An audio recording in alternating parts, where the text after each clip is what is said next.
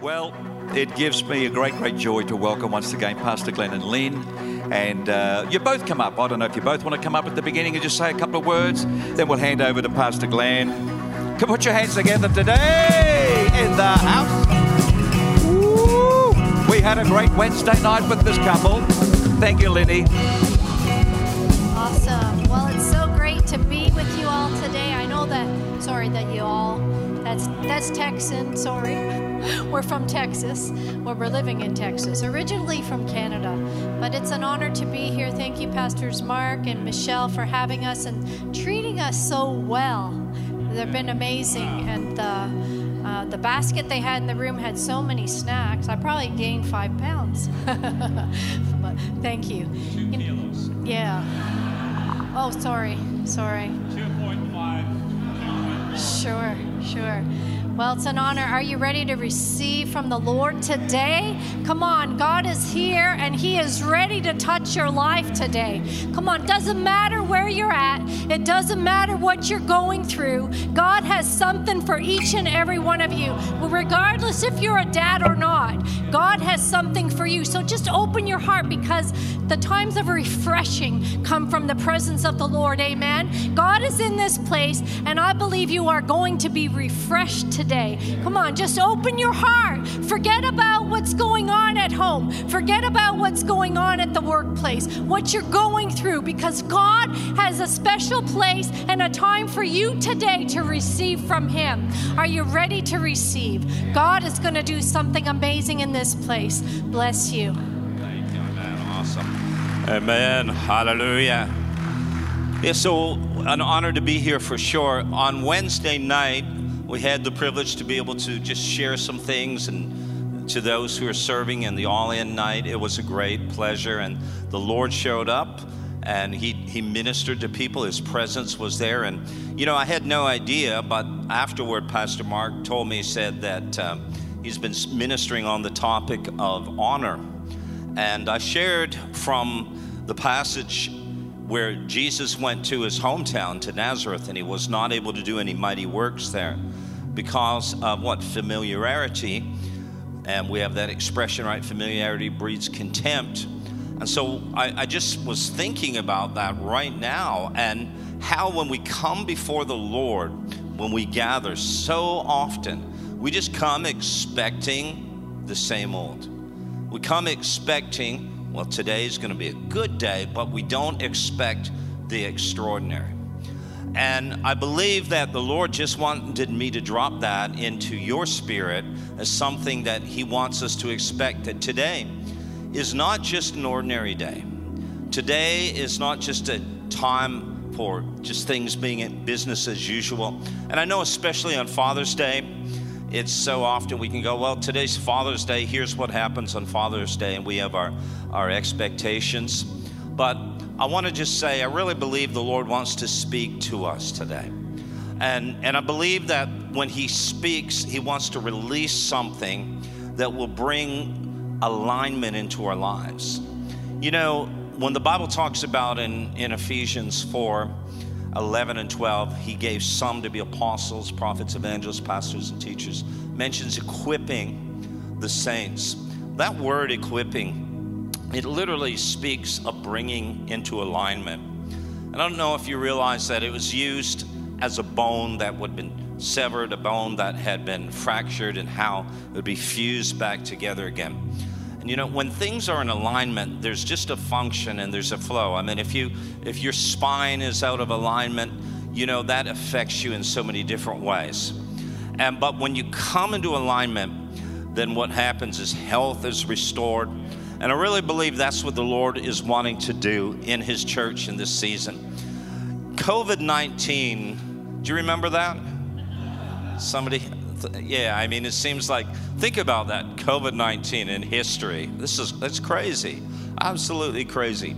And yet, I really believe that through all that we went through, you know, we were in Melbourne last week ministering at a conference there in an amazing church. God was moving. The most locked down city in the world, Melbourne, Australia.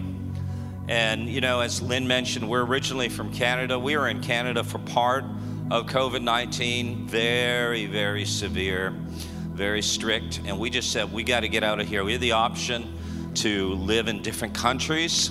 And so we said, we're going to Texas. It's the land of freedom. It's the land of barbecue, right? It's the land everything is big and lots of guns. So we won't talk about that, but it's just a fact. And, when we were there, we were just like, oh, Lord, so many people that we personally know, pastors around the world, died during COVID. And it's just a crazy, crazy season. But God says in his word that he can redeem what the enemy meant for evil and turn it around for good. And I'm certainly not trying to be disrespectful for what people have suffered and went through, because it's been very difficult for many people. But I really believe that we have to have that heart, that posture, where we say, Lord, what is it that you're trying to teach us? What is it that we can learn, the takeaway, so to speak, from this terrible thing that has happened around the world?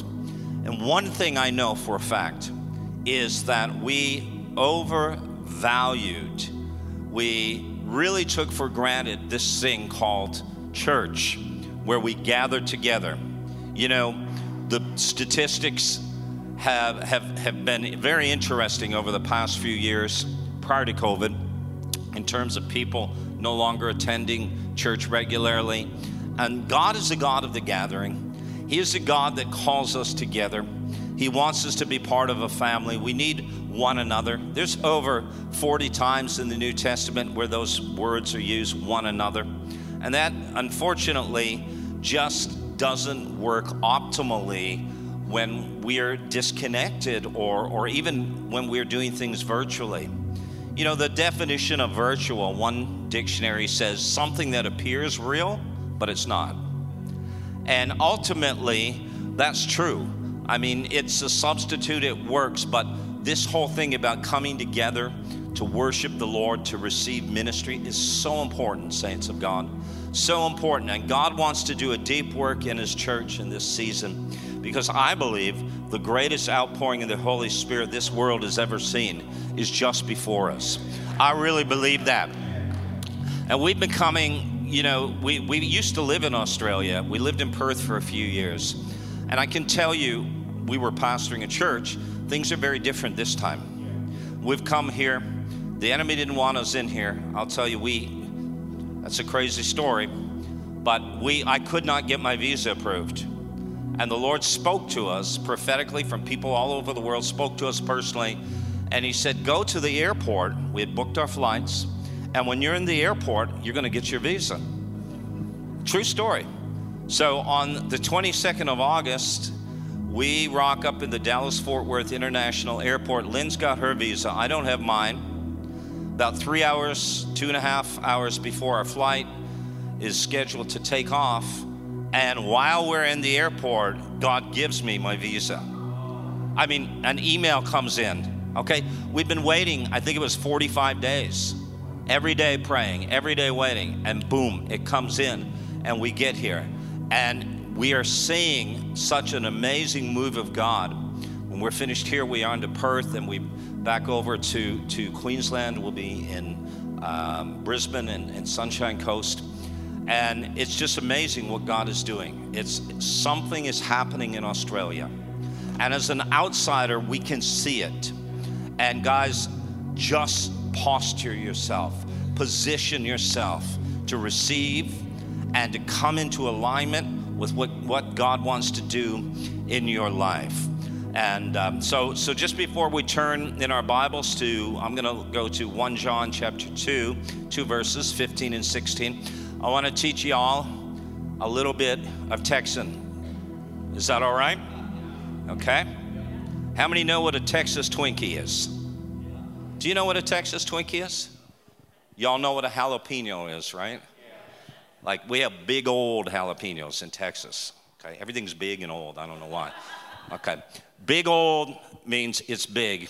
It's a big jalapeno, about this big, stuffed with brisket, cheese, wrapped in bacon and deep fried. That's a Texas Twinkie. Totally keto. All right? Okay. All right, one more thing. This may come in handy one day if you ever go to Texas or the South in the United States. And by the way, Lynn mentioned we're fake Texans. We're from Canada. So we're from Toronto. But anyway, okay, so how many know that Texans say y'all, right? But do you know how to use y'all? Y'all know? Okay. There's two ways. There's y'all, and then there's all y'all. Okay, so let me give you a little bit of context here. All right, so we go into a cafe, and there you are sitting. There's a group of you sitting around a table, and I walk up, and there's maybe 2 people out of the 8 people that I recognize, and I walk up, and I just say, oh, good to see y'all. And then we chat a little bit, and then I look at everyone, and I say, and all y'all. Okay, so now you know how to use y'all and all y'all. All right, there you go. Okay, might come in handy one day. I don't know. Absolutely worthless, right? No. Okay. 1 John chapter 2, 15 and 16. I want to talk about the fatherhood of God. And I was really praying and asking the Lord what I should share. And there's just some things that he put in my spirit, I believe, that is very important to the Lord in regards to what he's doing in the church right now. You know, Paul mentioned in 1 Corinthians 4, he talked about how, he said, there are many teachers, he said to the believers in Corinth, but he said, but really, he said, I'm your father because I've begotten you through the gospel. And there's something the Lord is doing today that is moving the church back to the New Testament pattern, the New Testament way of building the church, of being the church is probably a better way to put it. And part of that is the restoration of fathers. And fathers, in the sense of apostolic, there's also prophetic fathers, pastoral. I get that. But the whole thing about fatherhood is so important because we know that God is He's our Father, right? So it's obviously very, very important. And even Jesus, you know, you shall call him, right? One of it is he'll be called Father as well as Prince of Peace and so on. So everlasting Father. So it's very important that we get this right. So 2 verses, this 1 John 2, 15 and 16. You may not have thought about it this way before, but I really believe a lot of what we're seeing in our world right now, the crisis with identity, people just feeling broken inside and not being able to find their way, is rooted and grounded in this not really understanding and having that intimate relationship with our Father, our Heavenly Father. And of course, that implies that we also need earthly fathers, spiritual fathers, natural fathers, all of the above. So listen to this. Do not love the world or the things in the world. If anyone loves the world, the love of the Father is not in him. Did you hear that? If anyone loves the world, the love of the Father is not in him. Wow. So think about this. He's not talking about the nice things in the world, you know, the beauty of the things God created, but he's talking about this fallen world system and what it offers to us that really is a cheap substitute. It's a knockoff for what the Father wants to make available to us. Because verse 16 says, for all that is in the world, the lust of the flesh, the lust of the eyes, and the pride of life is not of the Father, but is of the world. It's not of the Father, but it's of the world. Now let me read it to you from another translation. So I really want you to get this morning. Do not love this world, nor the things it offers you. For when you love the world, you do not have the love of the Father in you. For the world offers only a craving for physical pleasure, a craving for everything we see, and pride in our achievements and possessions. these are not from the Father. These are not from the Father, but from the world. And this world is fading away along with everything that people crave. But anyone who does what pleases God will live forever. How important is a father? And I want to just be very clear today when I speak about the importance of a father in the life of children, that I realize that there are many of us who don't have that. We don't have that. I grew up with a father who was gone a lot because of his job, working, and really we never connected at that level. So I know what it's like to grow up without a father. I know Lynn had the same thing. She was the oldest in her family, and her dad left for another woman, and left the kids, and so she grew up even for years without seeing him, no connection. Really, that relationship wasn't there. But when you look at that in the natural, that's one thing. But there's been studies that have been done on how it affects sociologically, how it affects in relationships.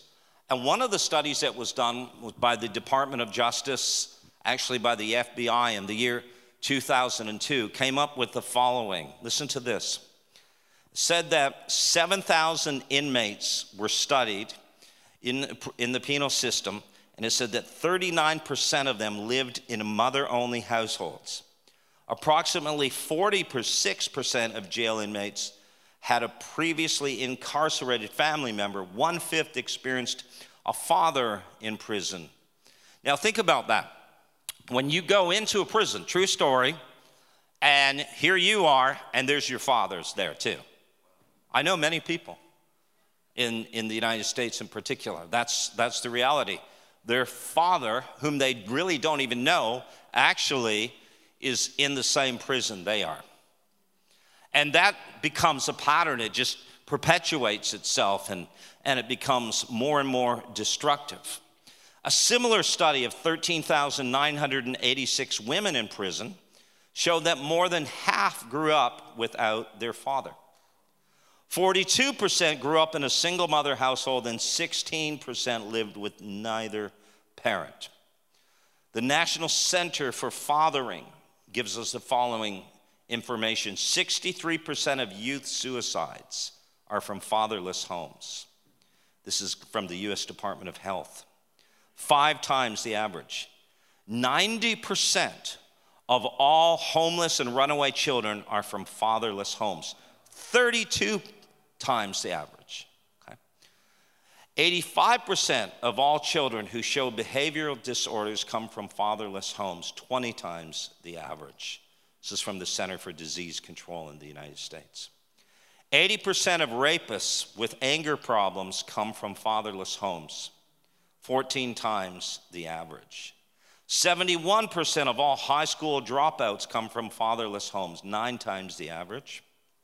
75% of all adolescent patients in chemical abuse centers come from fatherless homes.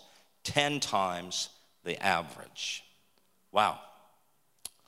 So I want you just to think about Jesus coming into the world. The Bible says he came at the fullness of time. He had a very specific mission and purpose for coming in the world. When you ask the average Christian, why did Jesus come? The response may be, well, he came to die on the cross so I could be forgiven and I could go to heaven one day.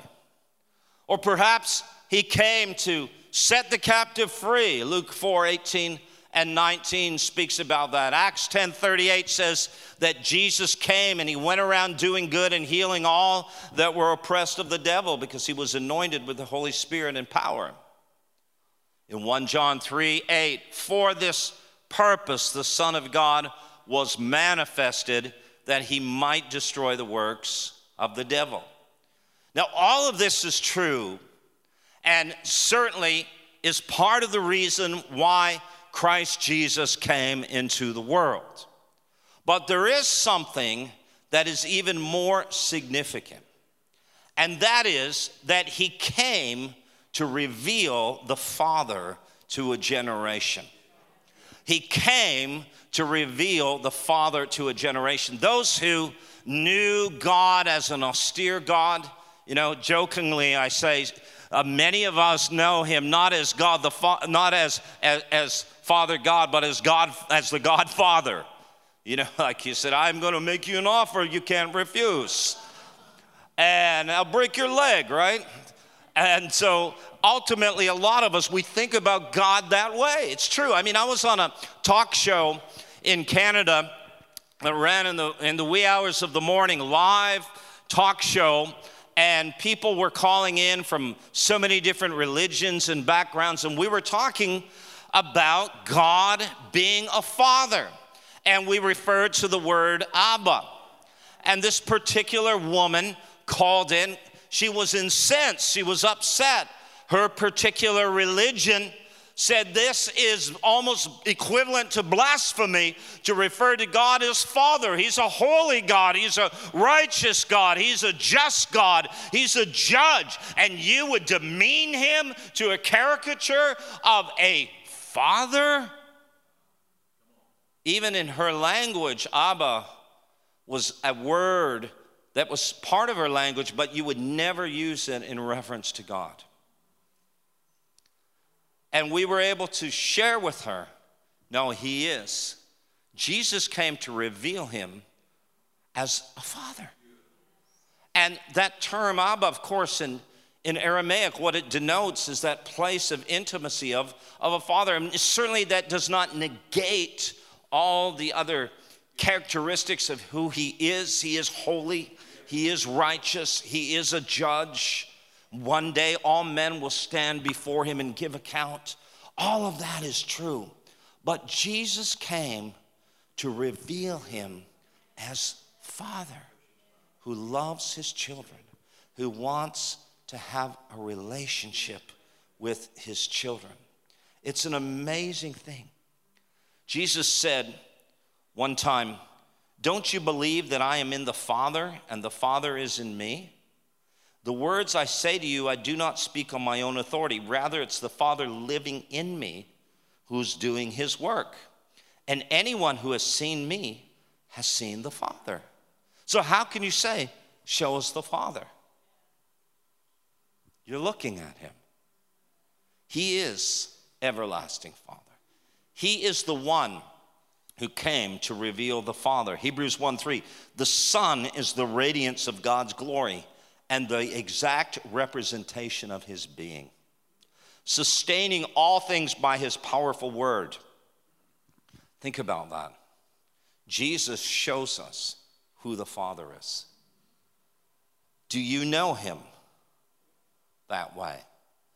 Do you know him as a father? I personally feel the key to seeing revival and breakthrough in our personal lives is all summed up in knowing God as Father. You see, that doesn't mean that he closes his eyes to the things that we do that are wrong. No. Just as a good father disciplines his children, he disciplines us. But ultimately, he has our best interest in mind. He's not here to condemn us. He's not here to discard us. But he wants to see you step into that place where you become the best possible version of him as his son, as his daughter. His DNA is in you. You are a partaker of his nature, is what the scriptures teach. God wants you to know him that way. So Jesus comes to show us the Father. Think about this. If the only reason why the Lord Jesus came was to die on the cross so we could be forgiven and have a place in heaven, then why didn't he kill us the moment we were born again? I mean, I want return on my investment. I don't know about you. And I'm like, hey, if I keep you on this earth, you're going to probably mess things up. You're going to probably do some things that really aren't good, and some of you may not even endure to the end. So I want to ensure that you are able to be with me in eternity, so boom, I'll take you out and close the deal. No. He has a reason and a purpose for keeping us here on the earth. That is that we would represent him. When you go back to Genesis chapter 1, you see very clearly that God made us in his image and likeness. And the Hebrew literally means that he created us to be like him so that we might reflect his image and likeness to others while we're here on the earth. It's a powerful thing, so that ultimately what Paul is saying in Colossians and then in Ephesians, he says, for in Christ dwells the fullness of the Godhead bodily, but then he's saying that in the church dwells the fullness of Christ. In other words, let's put it this way. When Jesus said, if you've seen me, you've seen the Father, Paul is saying in Ephesians, when you look at the church, you should see Jesus. Many have seen religion. They've been confronted with dogma and doctrine and legalism and told this is how you should live and don't do that. And you'll go to hell if you do that. And though all of these things may be true, that's not the heart of the Father. He's not willing that any should perish. He takes no delight in the death of the wicked. He wants everyone to come to know him, not just to experience some utopian bliss, but ultimately to know him in a personal relationship. Jesus said in Luke 19, verse 10, for the Son of Man has come to seek and to save that which was lost. Now, when you look at this in different English translations, you'll see that it's rendered, the Son of Man has come to seek and to save those that are lost. But when you really look at it, there's something deeper. He's talking about the Abrahamic covenant, because that's what he says to Zacchaeus. He's also son of Abraham. And he's saying that there's something that God wants to restore, and that literally goes back to that place of covenant. Covenant is all about being one. It literally has to do with being on board, being one. So Jesus comes to restore that which was lost, not those that are lost, that which was lost. Going back to Genesis, what was lost, past tense? Well, the first thing was intimacy, oneness with the Father. Knowing him, having a relationship. In Genesis 3:8, it talks about how after Adam and Eve transgressed God's commandment, they heard the sound of the Lord God walking in the cool of the evening in the garden. Now, how is it that they were able to distinguish between the sound of the Lord God and maybe that perhaps of a tiger, of a bear, of a koala bear, a kangaroo, right? Because we are able to identify only that which we're familiar with.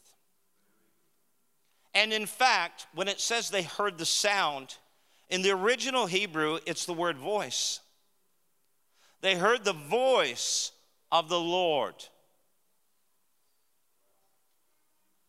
You know, a child, a baby, just takes a few months, and that baby becomes familiar with the voice of its mother, father.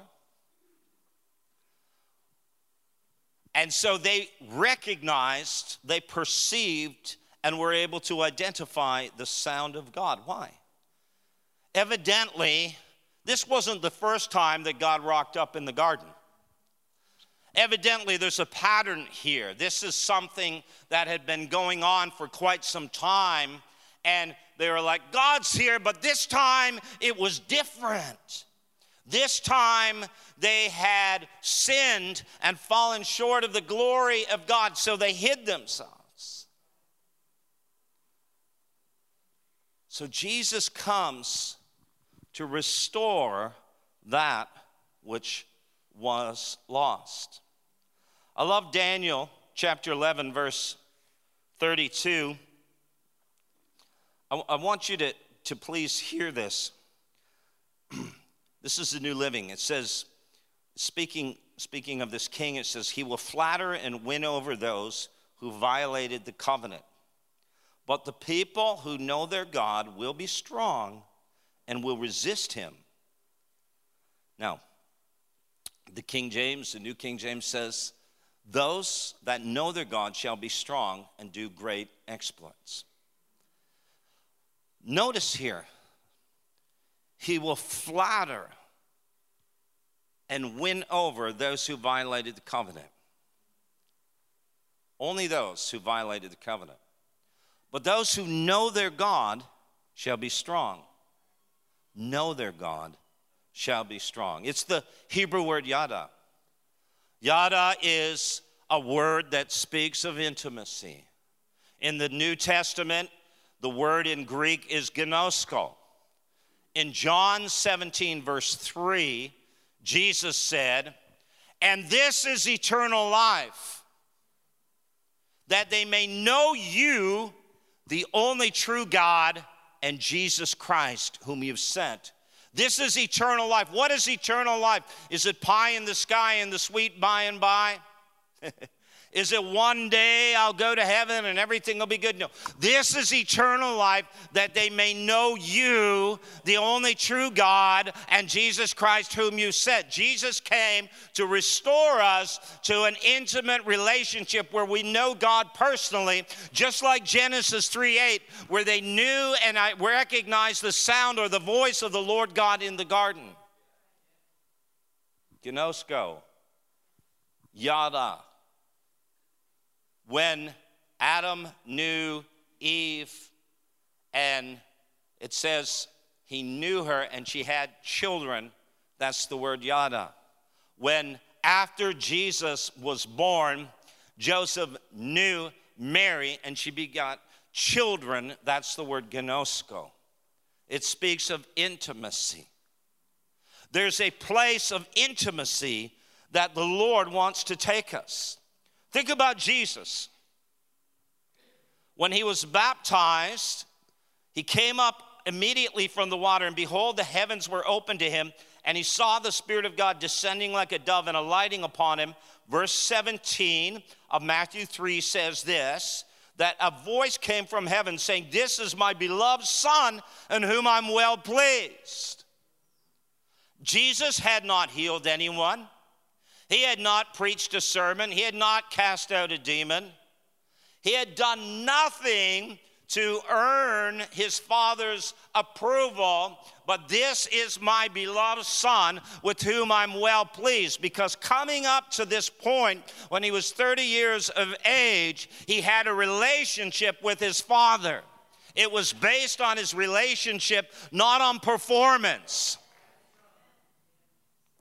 Now later on, Jesus is on top of the mountain with the disciples. He's transfigured, and again the voice comes out of the cloud saying, this is my beloved Son, in whom I'm well pleased. Matthew 17, verse 5. Twice in the Gospels we hear this, my beloved Son. That's a powerful word. My beloved Son, with whom I'm well pleased. Do you know that the Father thinks that about you? You're his beloved Son. You are. He's the firstborn among many brothers. But we are his brothers. We are his children. John 5:20, the Father loves the Son, Jesus said, and shows him everything he is doing. Think about that. I went to a conference in Canada several years ago, and I was one of the speakers. There was quite a few people there, and they gave us a name tags. You remember those name tags? They always peel off, right? So it says, "Hello, my name is." You're supposed to put your name there. So I wrote father's favorite son. And people, you walk up to people, "Hello," shake their hand, and immediately their eyes go to the name tag. They want to know your name, right? And it says, doesn't say Glenn, it says father's favorite son. People laugh. "What's that about?" I said, "It's true." People look at you, "Oh, yeah, it's true. I am his favorite." So that day I proceed to preach a message out of the Gospel of John. And there's this statement that is repeated 7 times in the Gospel of John, 7 miracles in the Gospel of John, and we often recognize those, but we miss this. 7 times we read, "the disciple whom Jesus loved." Now, y'all, and all y'all, who wrote the book of John? John. I'm the disciple whom Jesus loved, right? Arrogant. No, he walked in a revelation of how beloved he was. And when you look at the final record of this statement, which is in the 21st chapter, the last chapter of John, it points you back to the occasion when Jesus is gathered with his disciples in the upper room. And it says that this disciple, this one John, whom Jesus loved, has his head on Jesus' chest. And we see this picture of him close, intimate with Jesus. Can you imagine putting your head on Jesus' chest, hearing the heartbeat of the Son of God? Guys, it changed him from a Boanerges, a son of thunder, to the disciple whom Jesus loved. Guys, this is a game changer. The enemy is a master manipulator. He wants to gaslight us. He wants us to think all these negative things about ourselves. And again, let me tell you something. I'm not excusing or advocating sin or rebellion. But what I am saying is that when you really recognize the love of the Father, you will come to a place where the love of the world just fades away. How can I settle for that when I have this? And how can I grieve him? And how can I do something that would hinder that fellowship, that intimacy? How can I violate the covenant when he loves me so much? And we come to that place where we do those things that always please him. Out of love. Not out of guilt, not out of, well, if I don't do it, I won't get blessed. Or if I don't do the right thing, maybe I'll lose my job, or my spouse will leave me, or whatever. Right? We come to that place where we recognize the love of the Father. I love Jesus' boldness. His good friend Lazarus is dead. He knew it was going to happen. He should have sent the pastoral care team out. But Lord, if you had been here, or at least sent out the pastoral care team, he'd be all right. But now he's dead. And here is Lazarus dead. It waits till the 3rd day. The Jewish custom at that time, they believed that the spirit of a man would hover around a man for up until 3 days. But after 3 days, that spirit would depart and go back to God. So Jesus waiting till past 3 days was saying, this is impossible. This cannot happen in the natural, but I am the God of the impossible, and I am the God who can do all things, being led by his Father. His Father did not want just a sick person to be healed, but he wanted a dead man to be raised back to life again. And so Jesus shows up. Take away the stone, roll it back. But Lord, by this time he stinketh. I mean, you got to love the King James. It's like, you cannot beat the King James for that one, right? Rigor mortis, he stinketh, right? So, and what ends up happening is Jesus says a prayer. It's a powerful prayer. He lifts up his eyes and he says, Father, I thank you that you've heard me. I know that you always hear me, but because of the people who are standing by, I said this, that they may believe that you sent me. Listen. Jesus has such confidence. What? The Father shows me all things. The Father always hears me. The Father loves me, and he reveals to me all these things. Listen. God wants to reveal himself to you as a good, good Father. He wants you to know him as a Father. Guys, he's so good. I can tell you story after story after story. Friday night, we were ministering to Teen Challenge. I had a word of knowledge, just very simple word of knowledge. I said, there's one man here tonight, and you actually come from a Christian home. You know, you're not this bad dude.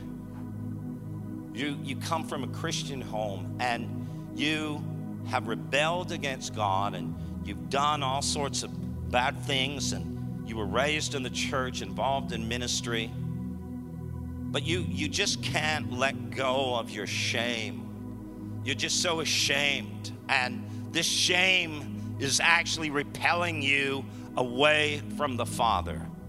The difference between condemnation and conviction. Conviction is, yes, it was wrong, but come to me, my son, come to me, my daughter. Condemnation is, God will never receive you. What you've done is almost like blaspheming the Holy Spirit. God, come on now. And I said, the Father wants you to know tonight that he sees you. He knows you.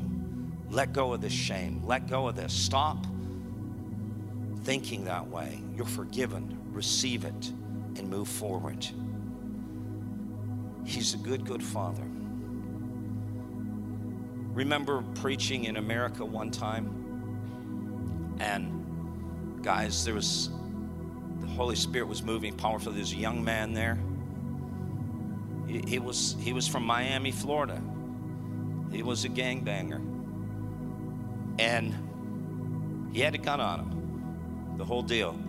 See, when a guy goes out under the power of the Spirit and he grabs his gun and hands it to the usher, that's what you do in America. Here, take my gun. True story. And I come to him and I say, the Lord wants you to know how much he loves you. He's forgiven you. You're forgiven. And he looks at me and tears in his eyes. The anointing is all over him. And he shakes his head and he goes, how can he forgive me? I've killed so many people. And he falls out under the Holy Spirit. He's laid out on the ground, totally just covered with the glory of God, the love of the Father. So amazing. Guys, all the stuff the world offers, why are you struggling? Why are you being tantalized by that? Why is it so appealing? Because the love of the Father, you don't know it. If anyone loves the world, the lust of the eyes, the lust of the flesh, because the love of the Father is not in him, get to know him. Get to know his love. Let him. It's not just the love for the Father. In Greek, it literally means the love of and for. So it's the love of God, first of all, because 1 John 4:19 says we love him because he first loved us. I want to receive that love. I want to know that love. I'm telling you, no matter what your background is, if you're stoic, if you've never been loved by an earthly father, if you've not had a good father, if your father, listen, we all come from backgrounds of brokenness. Our parents, maybe our grandparents, guys, they did the best they could with what they knew. But this is a new day where the revelation of the fatherhood of God is being restored to the church. And God has set other fathers. So my challenge is, do you know the love of this Father? Are you allowing him to father you? And if you're here today and you're a natural father, the importance of really just being that father. If you're a spiritual father, God bless you. A spiritual and a natural father, God bless you. What you do is so important, so important. And God is wanting us just to represent him. Be a father that is fathered by the Father of lights. Know his love. Will you just bow your head for a moment, please? I just want to ask you today, do you know this Father, this good, good Father? Jesus said when we pray, the first thing we're to say is, our Father who art in heaven. Do you know him? Do you really know him? He wants you to know him. Maybe you're here today and you've never really surrendered your life to Jesus Christ. You've never given your life. You've never believed in the gospel. You're still in the world and you don't know his great forgiveness, and you don't have this relationship with the Father that I've spoken about today. If that's you, I would love to see you come into the reality of this relationship. And I would love to pray for you just before you leave today. Is there anyone here you would say, yes, I need to know him as my Father. I need to know him. I need salvation. I need to be born again. You just say, I don't even know what that means. I just know that I need to get right with God. That's something happening in your heart. That's good. If you're just there and you say, yeah, that's me, just raise your hand quickly. I want to pray for you before you leave. If there's anyone in the house, bless you. If you're here and you're just saying, look, I feel such a drawing to know God intimately as a father, I want to just invite you to just come and stand at the front. I want to just pray for you before you leave today, that you will have a fresh encounter with his presence and knowing him as God, your Father.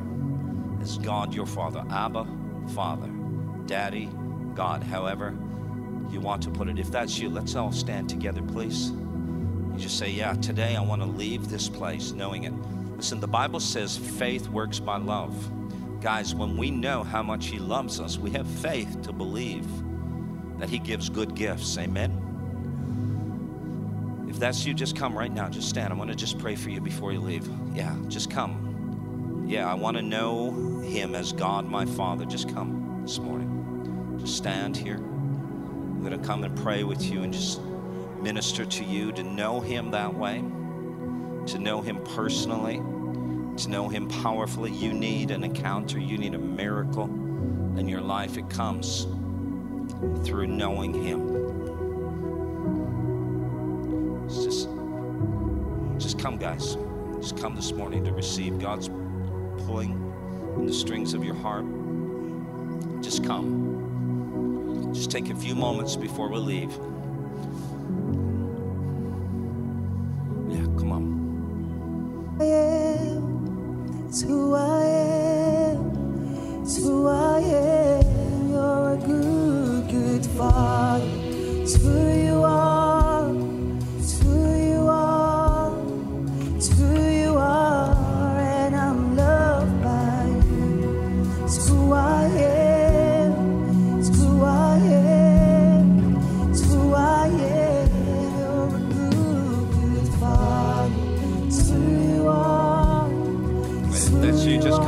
pray with you before we go to it. You are, and I'm loved by you. Thank you, It's who Lord. I am. It's who I am. It's who I am.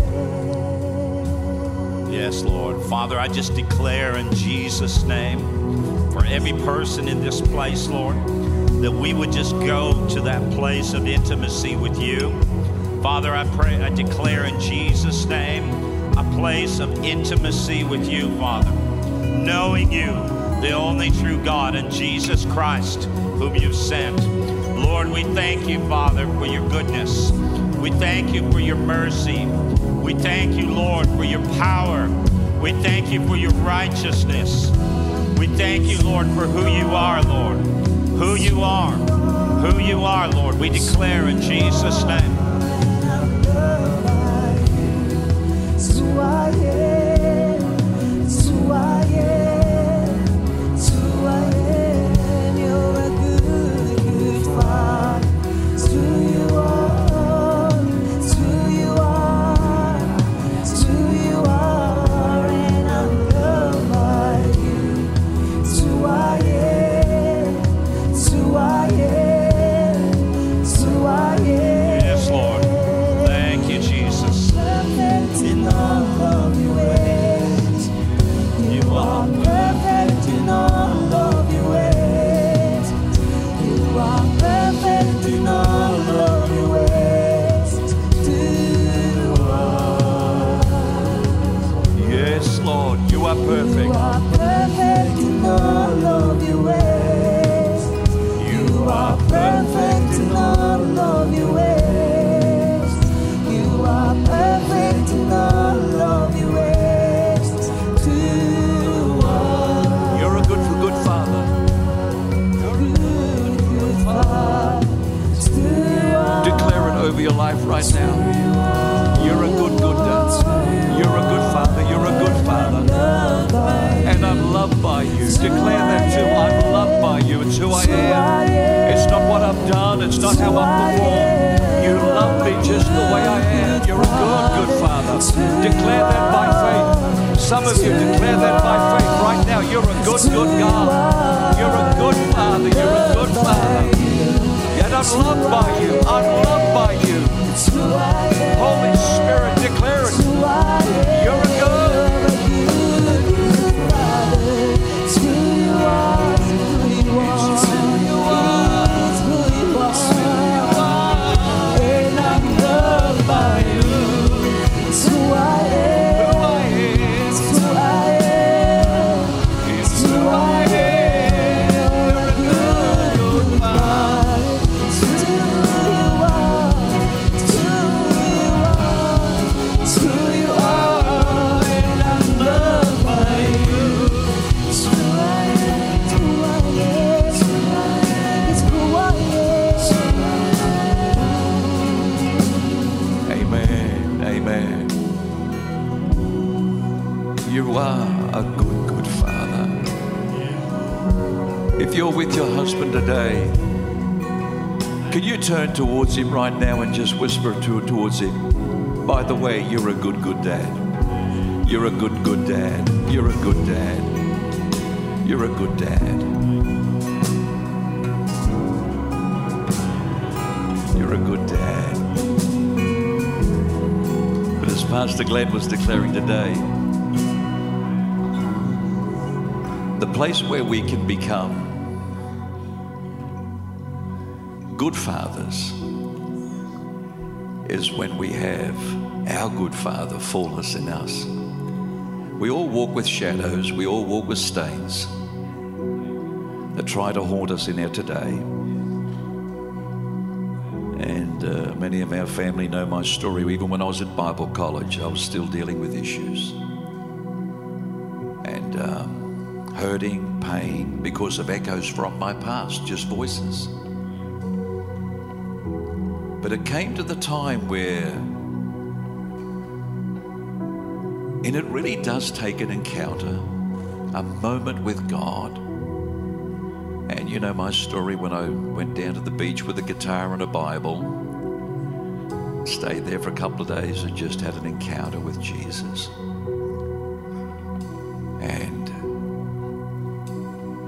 He came in that moment and said, I know where you've been. I know what you've done. But I'm still your dad. It's like our natural kids. When our natural kids come and they push the door open sheepishly and they limp in and, Dad, can I talk to you for a minute? Whenever Travis comes and says, Dad, I need to see you, I go, uh-oh, what's the boy want? It's nothing because it's just a dad. It's our heart. We want to be there for them. And no matter what they say when they sit down with you, as much pain as it's probably to them to share whatever, and he's never done that, it doesn't change our position and posture towards him. We love him, love our kids. And I believe on Pastor Glenn, and he carries on his life. This young man you were telling about Friday night comes from a Christian home, Christian family, and spoke it out. And these young men came and lined up a teen challenge, and one by one just started to weep. And he walks up and he says, are you the man? Young man, big tall guy, 6'2", and 20 odd years old. He said, yeah. And he was just broken. And we hugged him. We prayed for him because the Father's heart touched him. This is Father's Day, his day. And I'm just so thankful for the word. Can we honor Pastor Glenn today for that word? Love your ministry, love your heart, love your ministry, love you both. Wish you could stay another week. Let's make a declaration. You will be back. You will be back. You will be back. Fathers, we love you. We honor you today for the role that you hold, for the responsibilities that you carry, and for the life you live. We are here together with you. We stand with you. We support you. We encourage you. And may you feel the love of your family and loved ones today as you go. And may the Lord bless you, and may his face smile upon you. And amen. Amen.